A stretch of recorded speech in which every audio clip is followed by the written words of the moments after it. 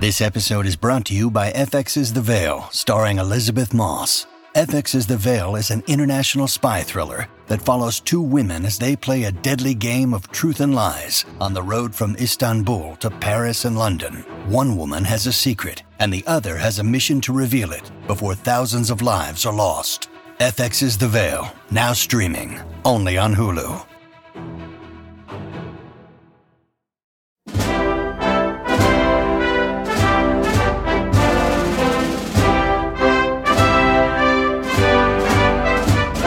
Hello and welcome to this special episode of The Presidencies of the United States. I'm your host, Jerry Landry.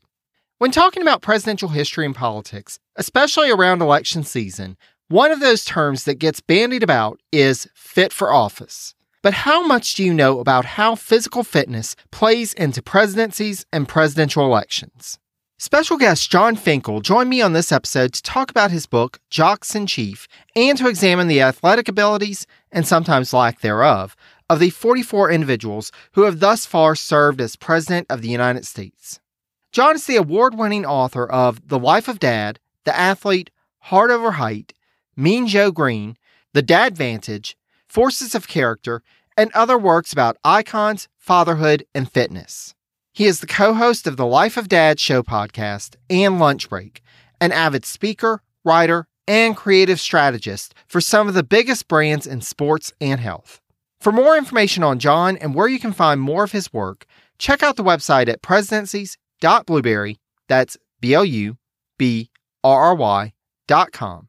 And I'll also post some information on social media. I can't thank Jon enough for his time and insight, as well as a fantastic conversation. One quick note before we begin. As sometimes happens with remote interviews, I had a technical snafu, and the recording that I had going on my end stopped recording around the 20-minute mark. Thankfully, I had audio from the call, but the audio quality is not as good as was the audio on my end up to that point. My apologies for that, but I hope that won't deter much from your experience of listening to my discussion with Jon. Thanks to all of you. And without further ado, let's get started. Thanks so much, Jon, for joining us on Presidencies. Just to kind of start out, I wanted to ask you, what first got you interested in studying the athletic abilities of U.S. presidents? So I think I've been fascinated by the presidents in general for a long time. Like when I grew up, the first books that I got at the library were all any athlete biography I could read. I would grab any sport, any athlete. I'd go through like those kids versions of those books, and then the second round of anything with any president biography. You know, the kids version when I was in second, third, or fourth or fifth grade. I was just, I guess, fascinated by kind of like, I guess, technically like small elite groups. You know, athletes, presidents, and things like that. So that's kind of the basis. I don't know why at that age that was something that really intrigued me. But as I moved on, and got older in my writing career, I kind of kept some of the same interests. And so I wrote for a lot of large men's interest magazines like GQ and Men's Fitness and Men's Health and Muscle and Fitness. And as I got worked my way up the editorial ladder, I kind of had a little more latitude to pitch more fun, kind of broad ideas that I had. And in 2008, heading into the election, I was a senior editor for Muscle and Fitness, and we wanted to put together what would be some kind of version of an election issue, but not politics at all, for that November issue that was going to come out. So I came up with this whole theme, and who knows where these ideas kind of are embedded in your psyche. But we did an issue where like the cover was called like Red, White, and Huge, and instead of the Electoral College, it was the Pectoral College, and it was bench pressing and all kinds of stuff that we did. And one of the things that was kind of the signature cornerstone of the issue was my main piece, which was the top 10 strongest presidents, most athletic presidents. So that was the very first iteration of this idea, was just who would be the strongest 10. And remember in 2008, this was really pre-social media. This was a little, the internet had been around for a while, but the idea of putting these top 10 lists together and things like that hadn't taken off yet. So this was still, print was still a big deal. It wasn't even online. And so that's the first version of of this idea. That actually leads right into my second question, because I was going to ask kind of how you came up with your rating system and what thought process was behind it. It sounds like that it kind of developed over time. Yeah. So one of the things as you know, obviously on this podcast, talking presidents, talking politics, when you get involved in it, you inevitably get into policy and political parties and ideology. And I wanted to do everything I possibly could to avoid that because, one of the kind of the core ethos of the first article in the book was like, we all know what it's like, to shoot a 10-foot, like a foul shot, right? It's the same distance for everybody. We don't know what it's like to be president. We don't know what it's like to sit in the Oval Office or run for office or any of that for most of us. But throwing out a first pitch, anybody can go on a regulation Major League Baseball mound, throw out a pitch. Anybody can shoot a foul shot. Anybody can go bowling. They want to throw a football. So it's a way to kind of, at some point, all presidents were just regular people. They were kids, they were teenagers, they were playing, sports or, in kind of modern sports times, they were doing athletic activities and being active. And so in order to kind of not have it where someone would say like, well, you just put so-and-so because of, and I'm very, apolitical in terms of a lot of this stuff. So I wanted to be as objective as possible. I didn't want anybody to be able to point to one and say, well, the top 10, whatever it would have shaken out to be, has 8 Democrats or 8 Republicans. And so I came up with a completely objective scoring system that was like part Mel Kiper Jr. doing the NFL draft and part Moneyball, where you're taking stuff, from different aspects of what would be a successful athletic human being, let alone president. And so the ones that I came up with were executive power, which just ranks the president's overall physical strength. Again, that's, weight room strength, but also, counting for some of the earlier presidents, just general brute strength, running ability, which is their physical fitness and cardio throughout their life. So like before and after office, then which one of the ones that I kind of weighted heavier, which is fit for office, which is how fit did a president stay once they were in the office, in the Oval Office, like what kind of activities they do to stay in shape while they were president. Executive experience. This one is like, what are their actual athletic accomplishments or feats? So were they on a championship team? Were they a starter in varsity? Did they have any, wrestling titles? And were they a lifeguard, or what did they do? And what are things that their family members or biographies pointed out as extreme, excellent athletic feats? And then the last one is Medal of Honor, which ranks the president's athletic toughness and endurance. And a lot of the presidents, especially the pre-modern presidents, the first 10 or 15 or 20 or so, had some areas and categories and things that they ranked high in that category that equate to what maybe would be a modern marathon and things like that today.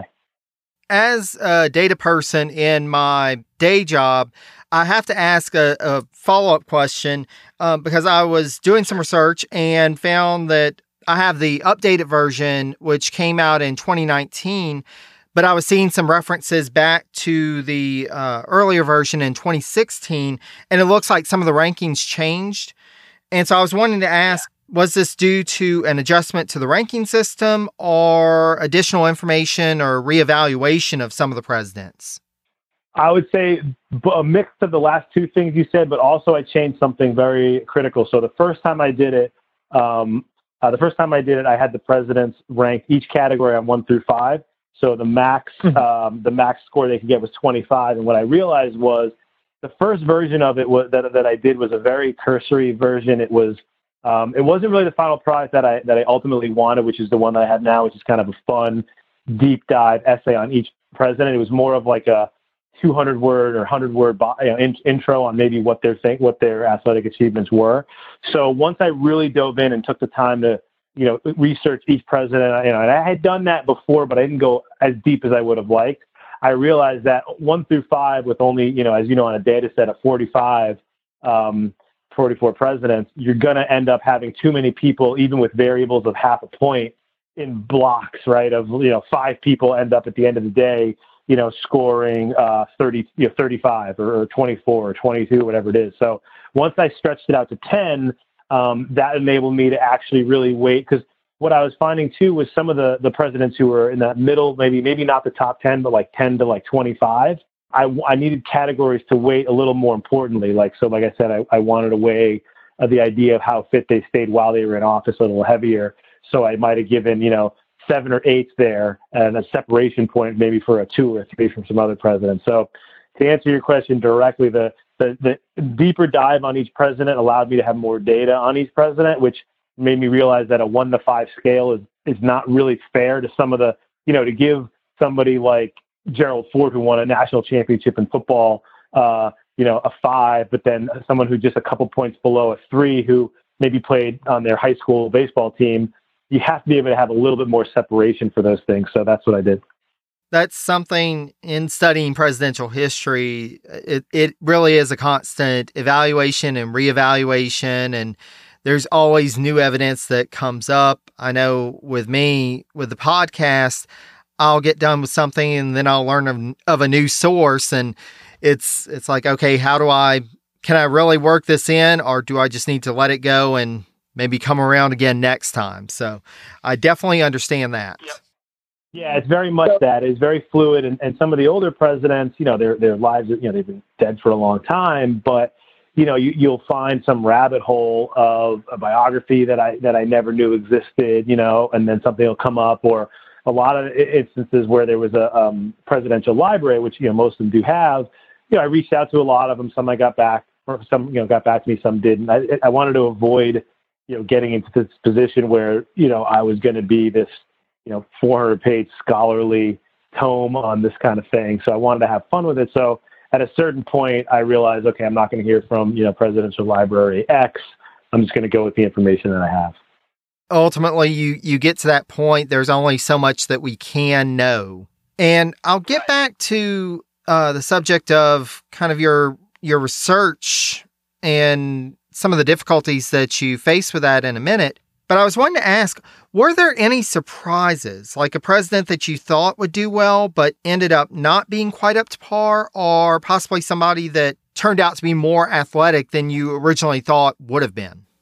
Yeah, there was a couple that came in that front. Probably the number one surprise on the positive side was James Garfield.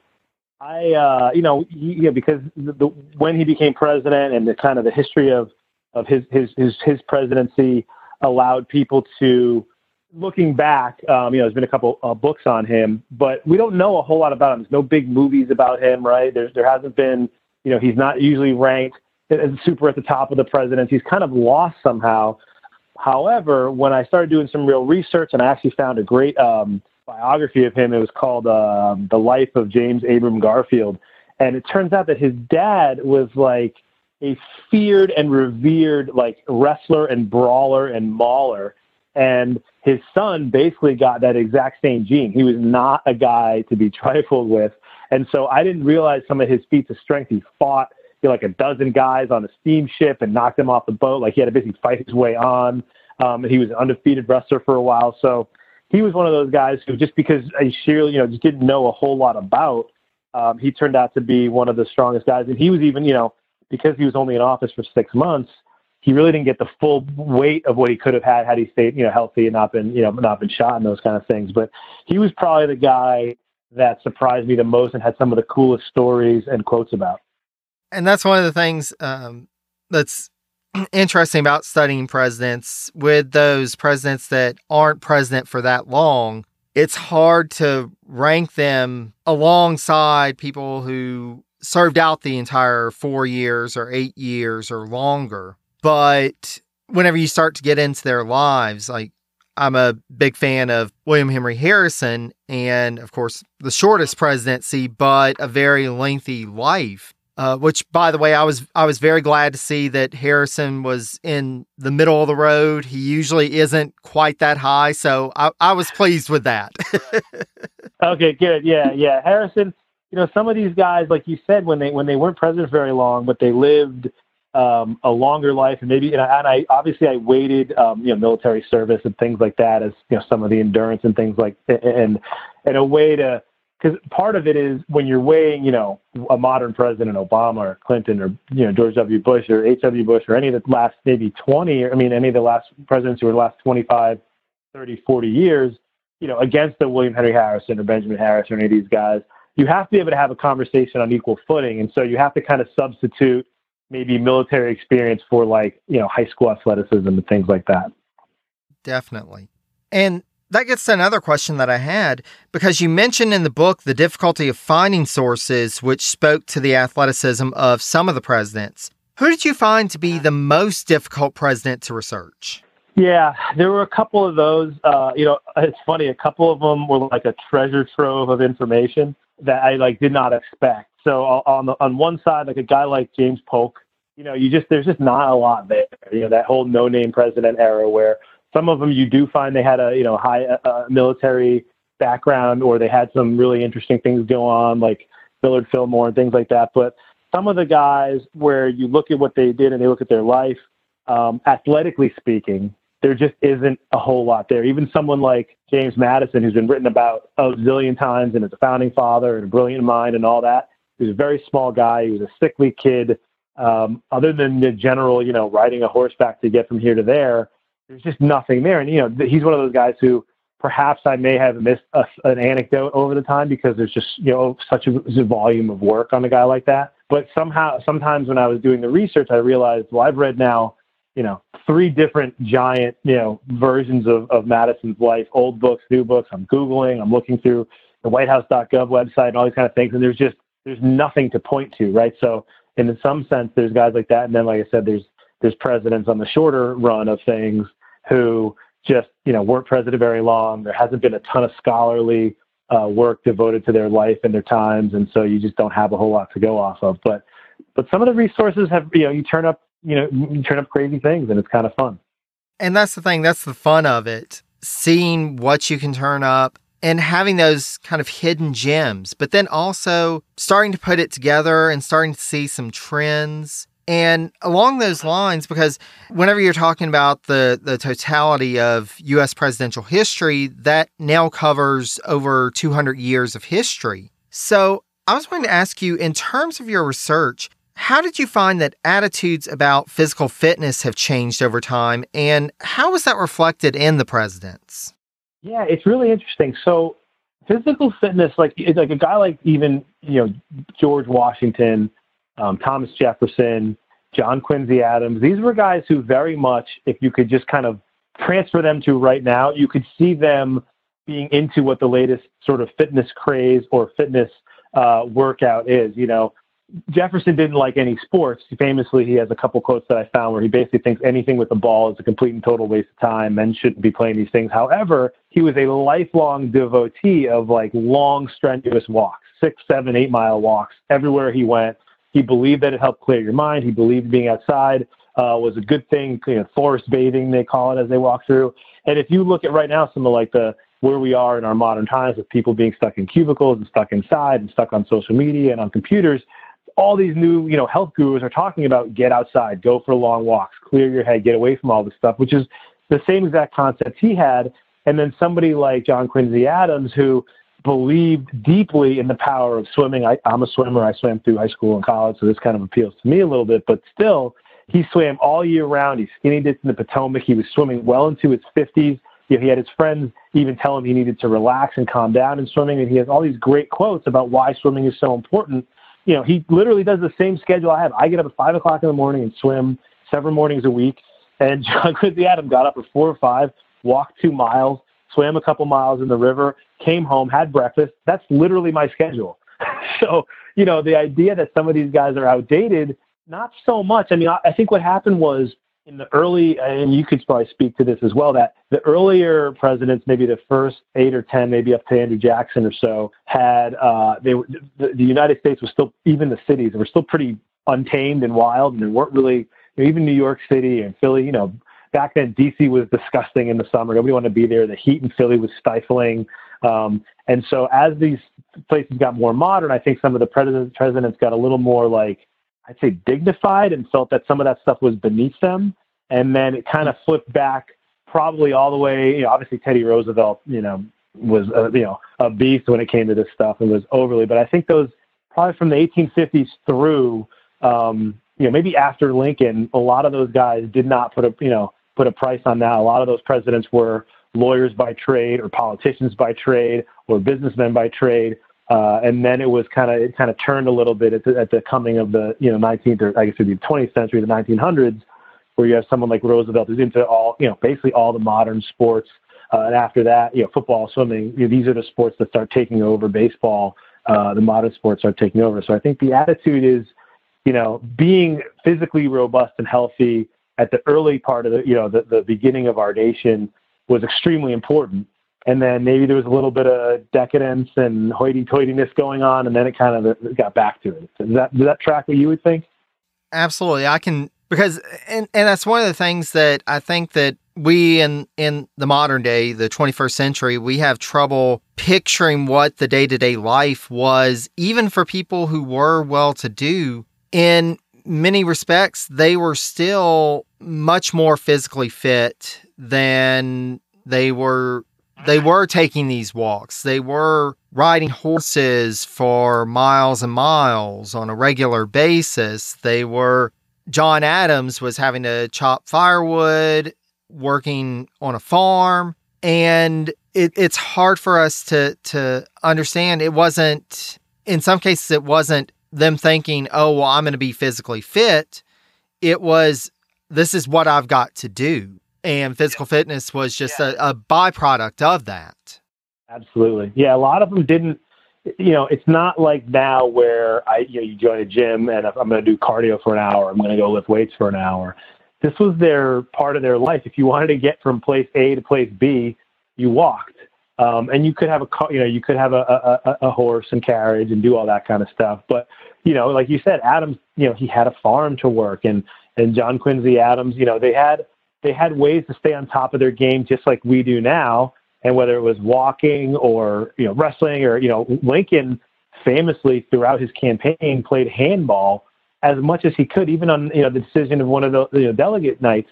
This was just, they didn't have, Twitter, right? They weren't going on YouTube to see what videos would play. They were bored. They were in stuffy clothes all day. One of the things that I kind of noticed from a lot of them was, just like now, most of them hated with a passion going to meetings. They hated dealing with the different chambers of Congress that they created. They couldn't stand it, just like we couldn't. So, they're sitting in a custody. They had a whole different, the clothes they wore were exceedingly uncomfortable. And so the idea of going for a walk through the woods, going for a hike, going for a swim, playing handball. Washington has the famous story, it's in my book, but it's famous anyway, of him, pitching that iron rod where his soldiers would, one of the games they played would just take this giant iron rod and see who could throw it the farthest. And apparently this was a huge skill back then. Then Washington was by far well known as the strongest man in the colonies. He was an undefeated wrestler, and he came out and trash talked him and threw it farther than anybody else ever had.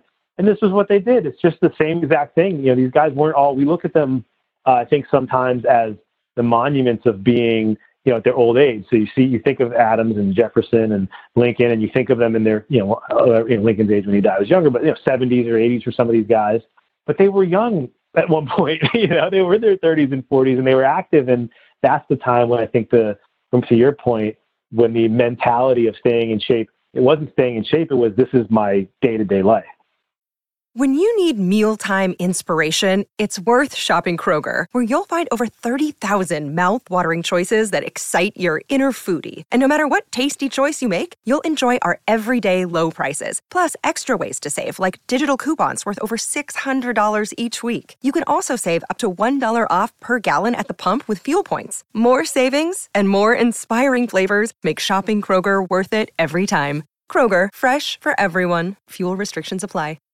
Well, and I think you also get to a good point in that, just like in the modern era, we see so many modern-day presidents, 20th and 21st century presidents, that play golf regularly.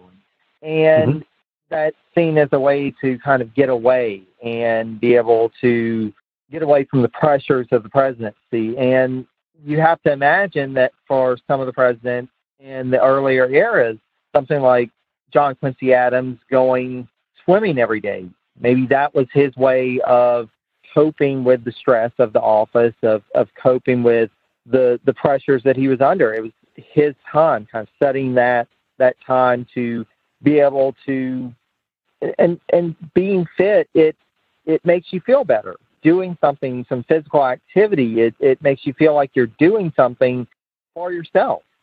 So I would imagine that some of them, that was what was in their mind. They wouldn't necessarily have understood that, but it was just something that was kind of ingrained into them. Yeah, the stress relief thing, you mentioned a few questions ago about, the patterns and things that patterns emerge. And one of them was This is obviously not breaking news, but being a president is an extremely stressful job, and they all needed releases. And it seems like the ones who didn't have any release were the ones who flamed out and seemed to be ranked at the bottom. They weren't physically well. There's, when you look at the top, if you're just generalizing in the top, half of them, there's very few very thin, small, sickly people up there. And also in terms of the highest, the ranking presidents, other than maybe John Adams, who, founding father and all those kind of things, almost none of the presidents in the back half or the back third were that, that are typically ranked as in terms of, on the political when the historians look at it. Very few of the ones that are typically in the bottom third would you say, oh yeah, but they were actually really physically fit and took care of themselves, right? There's usually a little bit.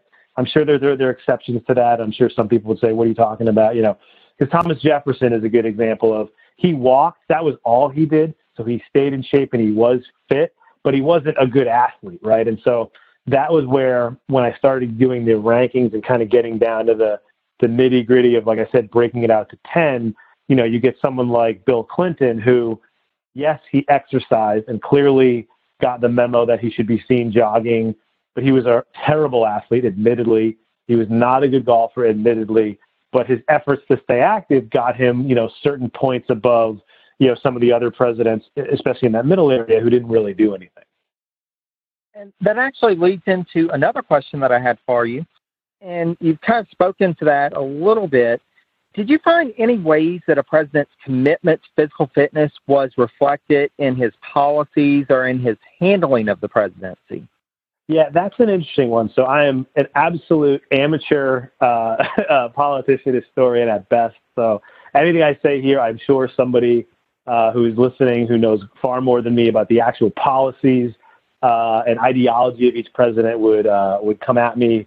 But one of the things that I noticed, and you can feel free to refute me on it, but from generally reading about like the mood of the nation while this person was president, whether looking back historically things went poorly or looking back historically it really wasn't as great as it seemed. But while they were president at the time, it does feel like the president physically fit ability and whether he was more active kind of set the tone for how the nation felt at the time. You have, strong guys who stood up to, you got Washington standing up to, obviously, the British. You have Lincoln standing up for, the Civil War.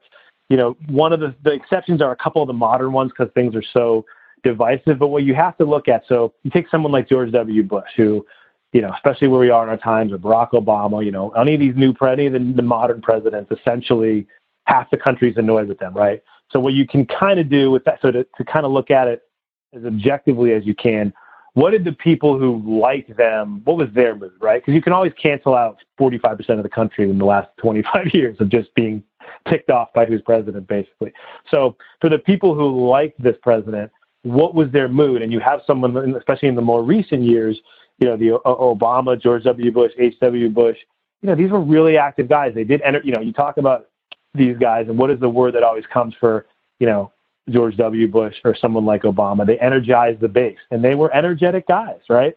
So you can have a hard time looking back at if they weren't that way, would they have been able to at least rally the people who were going to vote for them to vote for them? And that's where I think if you look at some of their opponents and some of the people they went against, they didn't have that. And I don't know. That's my theory on it is if you're looking at, not so much the whole country rallied around them, but someone like Ronald Reagan, who had a high popularity, JFK, Eisenhower, these guys were all really, really athletic guys, and they were leaders too. And I think there's probably a stronger correlation between athleticism and leadership that you could probably definitely draw across maybe the top half, more so than how their policies actually played out. But I think in terms of who would be viewed, if you were just ranking all the presidents and how their leadership qualities were, I would think that there's a stronger correlation there with their athleticism than, how their policies played out. Well, and I think you get to an important point of the presidency, and it's something that we talk about to a certain extent with the earlier presidents, but not quite so much, although I think that it really did play in more the modern presidency. We we think of these words of vigor, of energy, that are very important for even candidates. As they're running, we concern ourselves with, well, how vigorous is somebody? How energetic are they? It's so much about that image, and then that plays into, well, are they going to be able to get things done? And I think that there is a correlation within the modern mind that even in certain cases, case in point, William Henry Harrison, here was the oldest person ever at that point to become president. And he broke tradition in 1840 to go out and actually campaign. It wasn't something that was done back in the day, but it was felt that it was important for him to do to demonstrate that he was vigorous enough to be president. And with his inaugural speech, one of the reasons why he spoke so long, why he didn't have a coat on, was to prove, he was up to the challenge. He was physically up to the challenge. Afterwards, after he became president, he was seen around town. He went to the farmer's market, again, to demonstrate this physical prowess. And I've kind of had that in the back of my mind for a while, and it might be something that I'd like to explore in more depth in future research, but just this idea of physical prowess and seeming presidential in the early republic, the antebellum period. Yeah, it's interesting. One of the things that you bring up a really great point when you start diving into these, especially when the way I was researching them, it was one after another, but I was putting them in order of their athletic ability, but I basically started with Washington and moved all the way forward. And I hate saying things like what people don't realize, but a lot of people either learned it and forgot, or it's not on the top of the mind, and they didn't just research a book about it. So it's no fault if they don't remember it. But you're right. The humility was, you didn't actually say, no one ever said, I want to be president. I mean, Washington pretended he didn't want it. Jefferson pretended he didn't want it. They all pretended they were going to retire, and, oh, you have to drag me in. And, if you just pull my arm hard enough, I think I could do it, and I'm not up to the task. And it is the dead opposite of what it is now. You've got, however many they started out in the Democratic field, 19, 20, whatever the number was, basically all screaming at the top of their lungs, I want to be president, which is the complete and polar opposite of the first, 15? They never said they wanted to be president. They had to be dragged into it by their party, if there was a party. And then the other thing that's funny is people don't remember the vice president, the second place person just became vice president. There weren't actual parties for a little while, and then there were parties, and then they kind of got drafted to be president. And then when you look at some of the earlier guys who became president, it was basically next founding father up, right? But they also weren't unanimously loved. There was guys like, Calhoun and William Jennings Bryan that ran over and over and didn't win, but they were out there, like you said, fighting for a different version of what they believed in, a different political party. But it's just fascinating, the idea of they had to be strong. For so much of the early history, it was military success puts you on, national military success or success on a national scale puts you on the path to the presidency. You've got so many of the presidents that end up doing that you look at it, and that was almost a qualification, right? Most of them didn't even have to go to college. Andrew Jackson and Lincoln, all these guys, they fought their way through to be known. I mean, Lincoln wasn't a military leader until obviously he was president, but they didn't have, the resume didn't matter. That matters now. It wasn't what are you checking the boxes of an Ivy League school? Are you checking the boxes of being, which state, or were you governor or whatever it was? It was kind of, and you probably know a little more or a lot more than I would on this, but the number of them that had, were generals or had military victories in the 5 to 10 years before they became president, that was the biggest thing. And now when you look at it from a modern perspective, we don't have presidents, who served anymore, or at least who didn't serve to the point of, the last general who became president, right? That's not, I don't know if the public is thirsty for it or not, but if you look at the candidates now, seemingly it's just not that big of a deal. And it's interesting how these things kind of go in ebbs and flows, because we have certain periods of presidential history where we end up with a good many folks who were at that general status or at least a high-ranking military official, and then we'll get into a period where they not so much. So it is fascinating how this changes. And to kind of speak to that, I actually wanted to ask, who was your favorite president to research? Well, going into it, and it's probably one of the guys that excited me about the process was Theodore Roosevelt. It's just, there's such a body of work there. And I'll give another answer, too, because I feel like he's the layup answer. But Teddy Roosevelt, when you talk about the topic we were just on of the difference between the modern presidents and the presidents in the early part of the 17th century or the 16th century, 18th century as they were coming in, they just lived their life, and they were kind of whatever the moment was they rose to. Teddy Roosevelt sought action. He wanted to be known. He consciously made a choice to be known as a man of action. He had asthma as a kid. He wasn't that big and strong, so he taught himself to fight. He wanted to have military service, so he created the Rough Riders. I mean, he very much used his platform to prove himself to be robust, and he's got enough quotes. He was a voluminous writer. He was a preservationist and naturalist. But the fact that, like, the little stories that I found were when he was, was mayor of New York or whatever it was, when he would bring in, like, heavyweight wrestlers to spar with him, and he would bring in MMA, dignitaries from, Japan to teach him, judo and things like that. Or he had no problem getting hurt and taking a punch. He loved being outside and kind of testing people. And that, to me, was one of the absolute coolest things you could find. And then my tie for the next one is just the stories about Lincoln wrestling are just awesome, right? Like, if people picture him as this kind of older, the top hat, the voice, even if you saw the movie Lincoln, they don't really talk much about his physicality. But when you read about his days, the Illinois rail splitter and all that stuff, he was 6'4" and kind of shredded as from what the descriptions are. He beat up pretty much every tough guy in every town he was in. He was undefeated for years as that hook and collar wrestling. He was a street fighter. He took on all comers. He talked smack. The guy he worked for would basically stud him out to have fights, and then they would gamble and bet on him. And this is like our most revered president we have. It's unbelievable. Can you imagine, like, right now, any of the candidates, I know everything is different, but if they spent a significant portion of their life fighting for money, not even in boxing, like on the street in bars, it's incredible.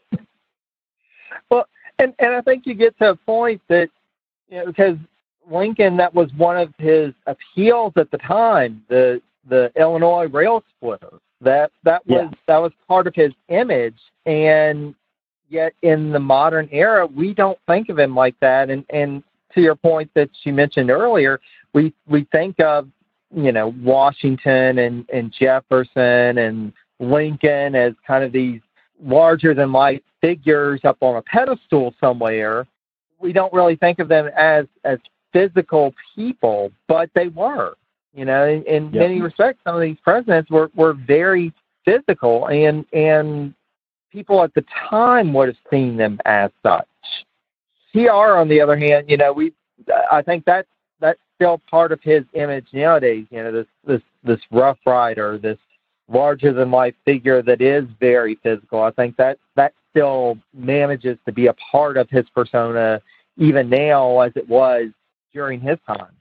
Yeah, and there's a couple of of issues where a guy kind of took a hit for something that wasn't perceived. So one of the theories that you talked about earlier, which is how does being the sort of the masculinity and the strength and power play into the appeal for voters of a president and then his actual presidency. But you've got guys like when Jimmy Carter, who was a pretty accomplished runner, collapsed at a race from basically heat stroke at the time, especially with the malaise and the way the country was in, thinking it really hurt him in the national. It was, people didn't realize he ran in the Navy, and he was, he ran regularly 3-5 miles. He was a tennis player. Like, he was a very good, he was cardio. He was a fit guy. He took care of himself. But that was kind of an unfair symbolism of him at the time, because he collapsed during a race, and he shouldn't ever, presidents shouldn't do that. Not that he was doing the race, but the fact that he collapsed in it was a big deal. You had, Gerald Ford, who was by far and away, at least on the modern side of it, the best athlete we've had in the presidency. he was kind of a klutz because he fell a little bit, but he was an avid swimmer, football player, boxer. He was an absolute coordinated guy. And then you go back to some of the earlier presidents where, Franklin Pierce, fainting Frank, like he fell off a horse and it crushed his leg and he fainted from the pain and literally never left him. Like that, that one mishap, and he didn't have a whole lot of other accomplishments to, base at least his athleticism on, and he's not ranked very highly as a president, but that hurt him. That image of him passing out, it's just not the image that people had, especially when they didn't always see their presidents in person, that people have. And I think it really, it can go both ways. If you have that, if you have the idea that someone like Washington, who, there's that line, I think it was Joseph Ellis's book, or one of them says that if you took every leader of every country from that time period and stood them next to each other with their shirts off, the only one who you would think was the king was Washington, because he was a head taller, he was broad shoulders, he was muscular, he looked like the ideal of a Greek god, Greek leader. That's what we've always rallied behind, right? That's an amazing kind of, that your presence matters. And I think it obviously still does now, probably less so because we see our politicians just every single day, and now even more so on social media. But when back in the day, when maybe you saw your president in person once or twice, or you didn't even, there was no real newspapers to show, no photographs, just the descriptions of somebody could carry you to the White House. Definitely. And that really does, if you have a chance to see the president, one, if you've got a president that's really physically imposing, like Washington, even Lincoln, as tall as he was, that physical impression stays with you because maybe that's all you really know about them, but they look like a leader. Well, and I think that some folks who study presidential history may be surprised at first hearing that TR ended up not being at the top of your list.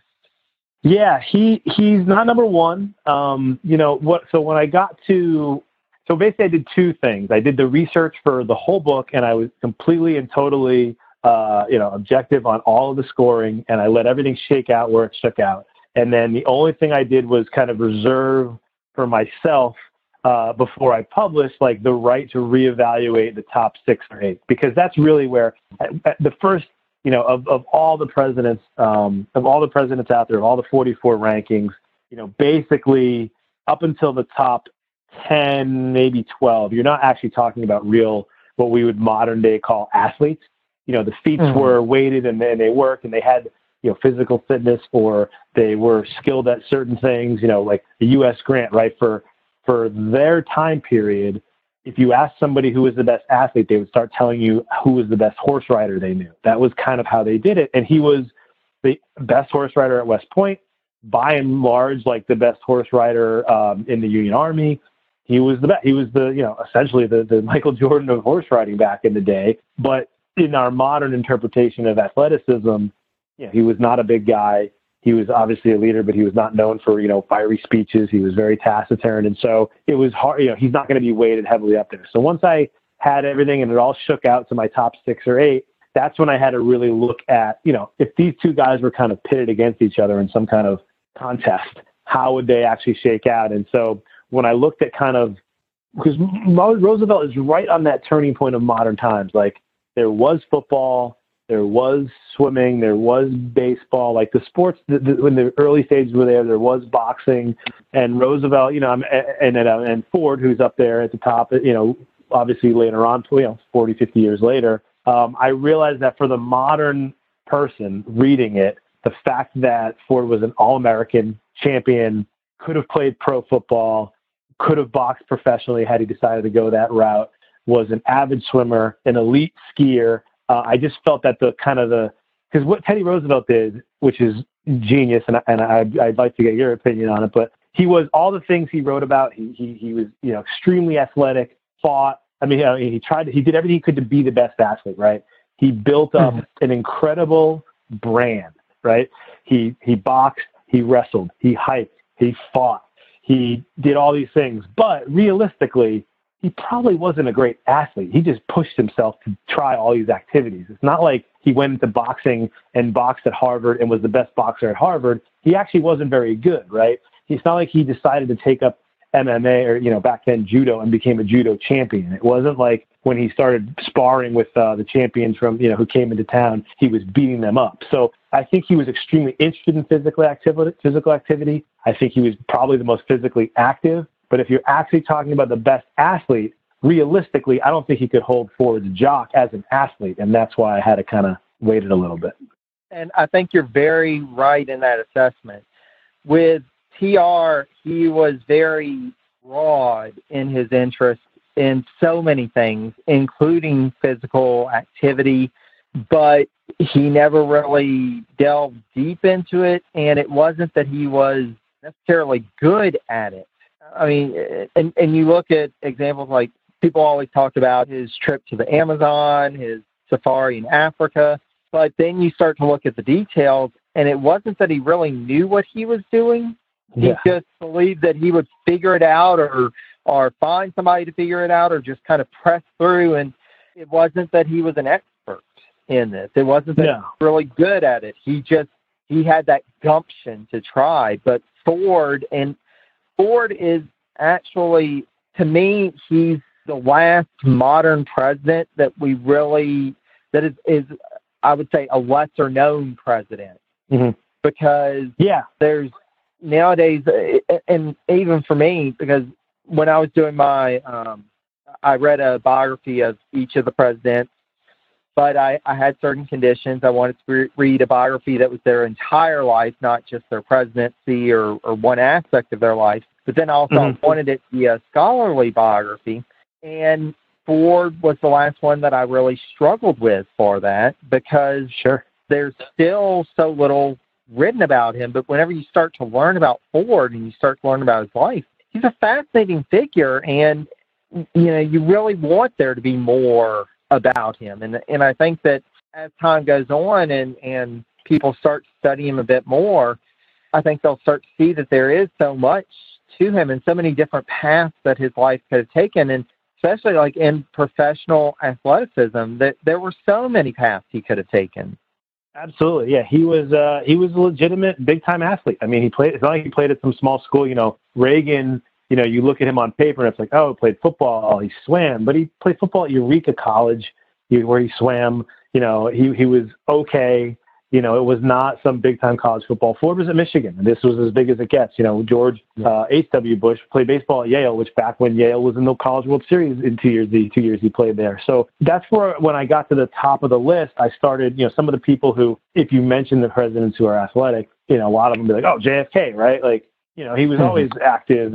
But realistically, aside from his back problems and pain and all that kind of stuff, he was, the quotes that I found about him he was on the Harvard swim team briefly, but he was not very good. He was extremely skinny. He did not play football very well. He was a really lanky guy. So we have this image of him throwing the football at Camelot, outside with his shirt off at the ocean. And he was, when he had to be an exceptional swimmer, in the war, I'm sure those stories of him, swimming 2 miles, dragging some of his shipmates to safety after the boat got hit. He was able to muster that, and that's where I gave him a lot of points for. But in terms of being an actual good athlete, he was not a good golfer. He wasn't really good at a lot of this stuff. So in terms of presidencies, it puts him in the top 10, but he wasn't super athletic.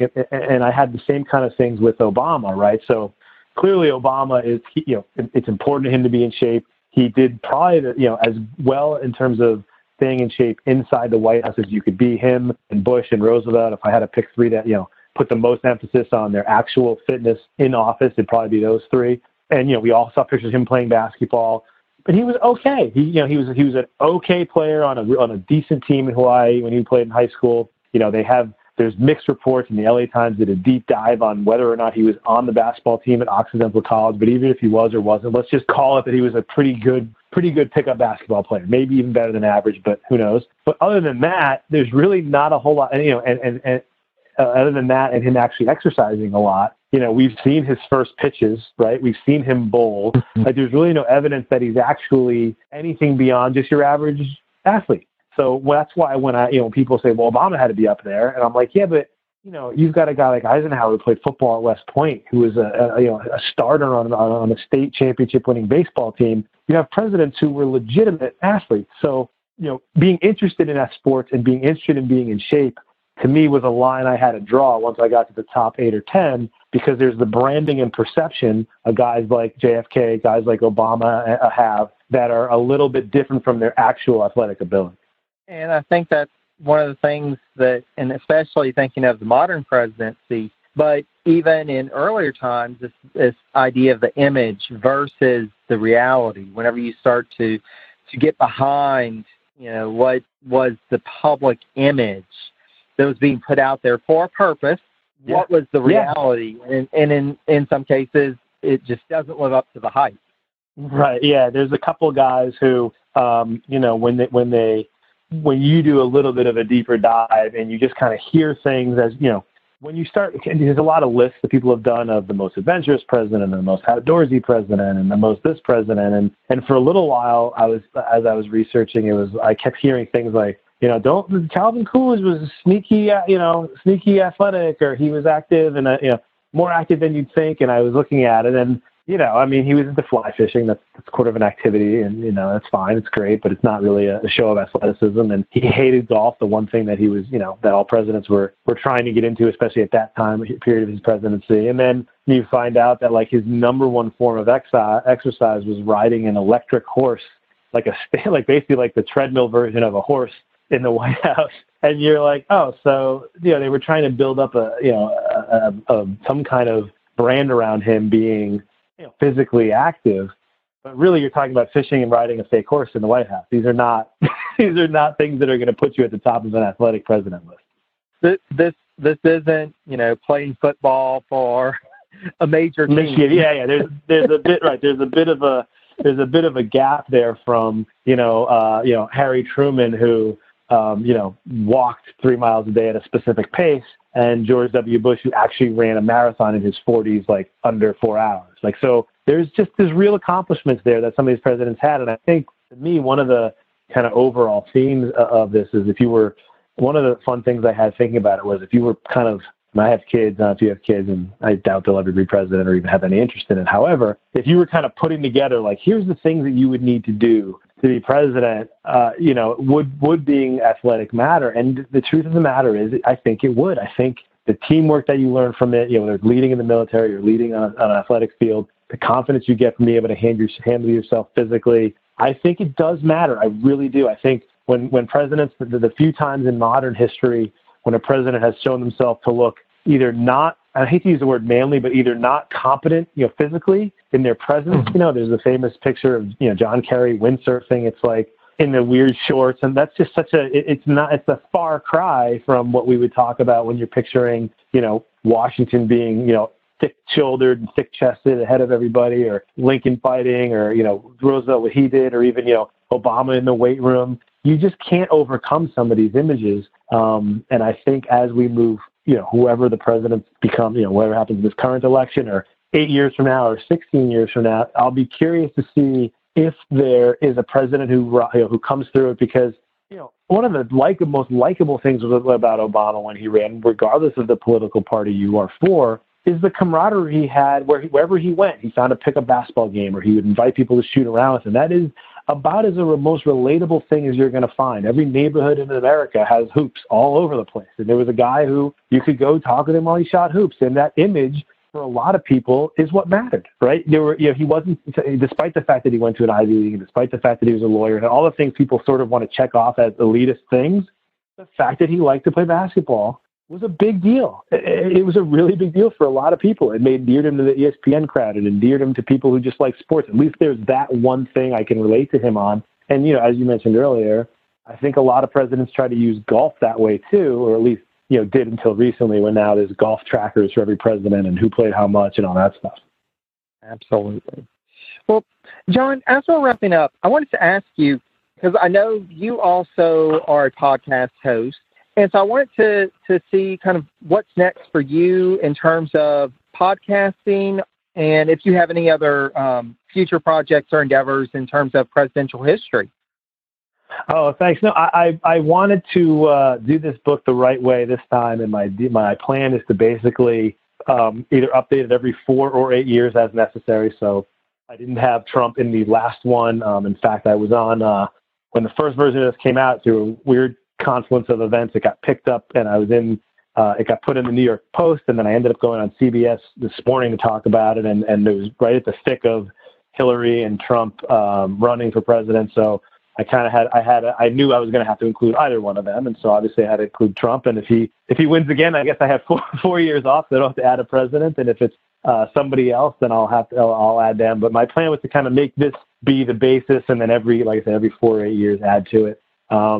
Yeah, I do work for this Life of Dad website and podcast, and we host that. We do a live Facebook Live show on Mondays at 1 o'clock, 2 o'clock Eastern, 1 o'clock Central, where we talk about all kinds of dad issues and things like that. I do a lot of sports, dad, dude type topics and stuff, but ultimately a lot of what I do is in my newsletter. My newsletter is called Finkel's Fast Five. You can sign up at johnfinkel.com or even on my Twitter at John_Finkel. And that's really just a weekly newsletter of like book recommendations, movie recommendations, workouts, articles that you might have missed. Kind of like if your well-read, meatheady, movie-loving writer friend sent you an email every week, that's what it would be. And my next project, I have 2 book ideas out that I don't like talking about before they actually go in the sports space. And I will see how those go, hopefully in the next month or so. But I always have a few book ideas going, and then we'll see. This book, people like to talk about it. There's a couple versions of this that I thought I could do moving forward, and I'm open to any ideas of people who read it. Hopefully you'll pick it up at Amazon and write a review and enjoy it. And it's meant to be read. It's a fun read. It's about 800 to 1,000 words per president with a nice ranking and right up at the back. I do my best to make a topic, make it fun and funny. And I'm sure there are deep presidential scholars out there who could do, a 300,000 word book on this, but I wanted to keep it to about 60,000. Well, and honestly, that's part of why I got into podcasting, is trying to help everybody to understand that presidential history is about all of us, that we're all involved in it. And we can all engage in it. We don't necessarily have to be scholars, but we can find things that we can relate to, because I think that the story of presidential history, even beyond just the 44 individuals who have served in the office, it's a human story. There are so many human stories to it. And so it was great to hear from you that you even found places like with John Quincy Adams and his routine, you found things that you were able to connect to. And I think that's fantastic, and that's what I encourage everybody to do. So thank you.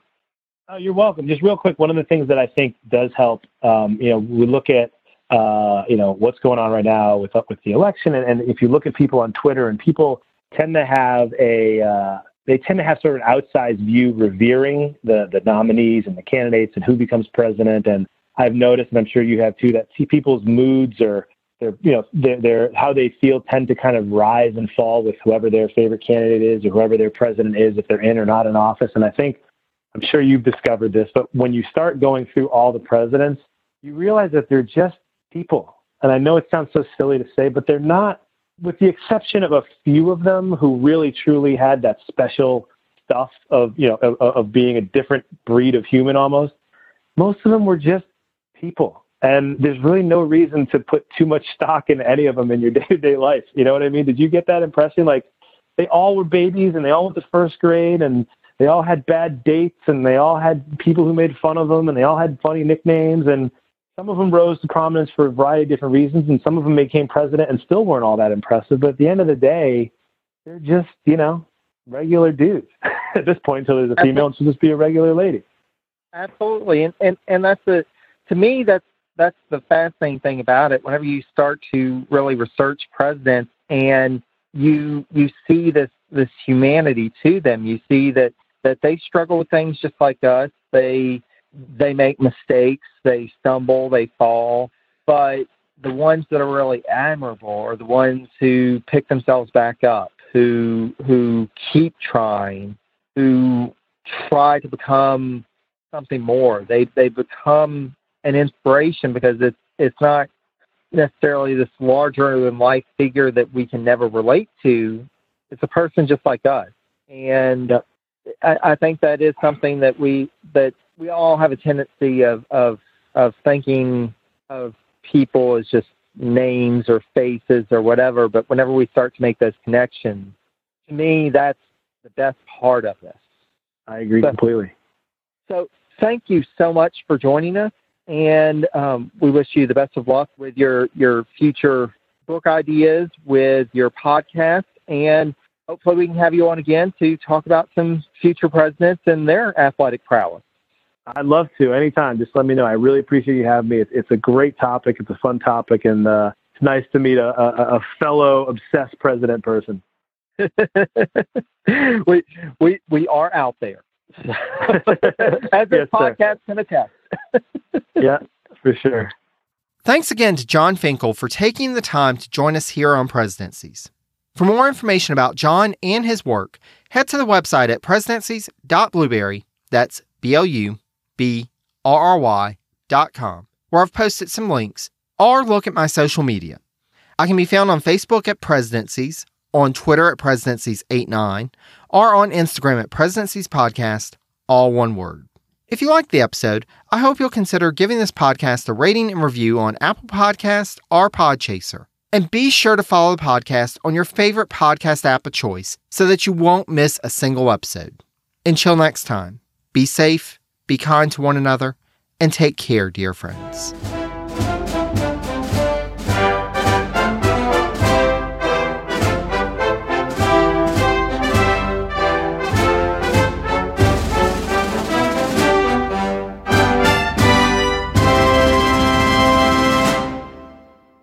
Hello, my name is Peter Zablocki, and I'm a historian, author, and college professor. I'm thrilled to invite you to check out Evergreen Network's History Shorts podcast.